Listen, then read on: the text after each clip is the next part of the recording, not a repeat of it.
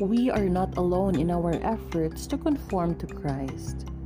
Jesus accompanies us and actually enables us every step of the way, especially through the presence and action of the Holy Spirit.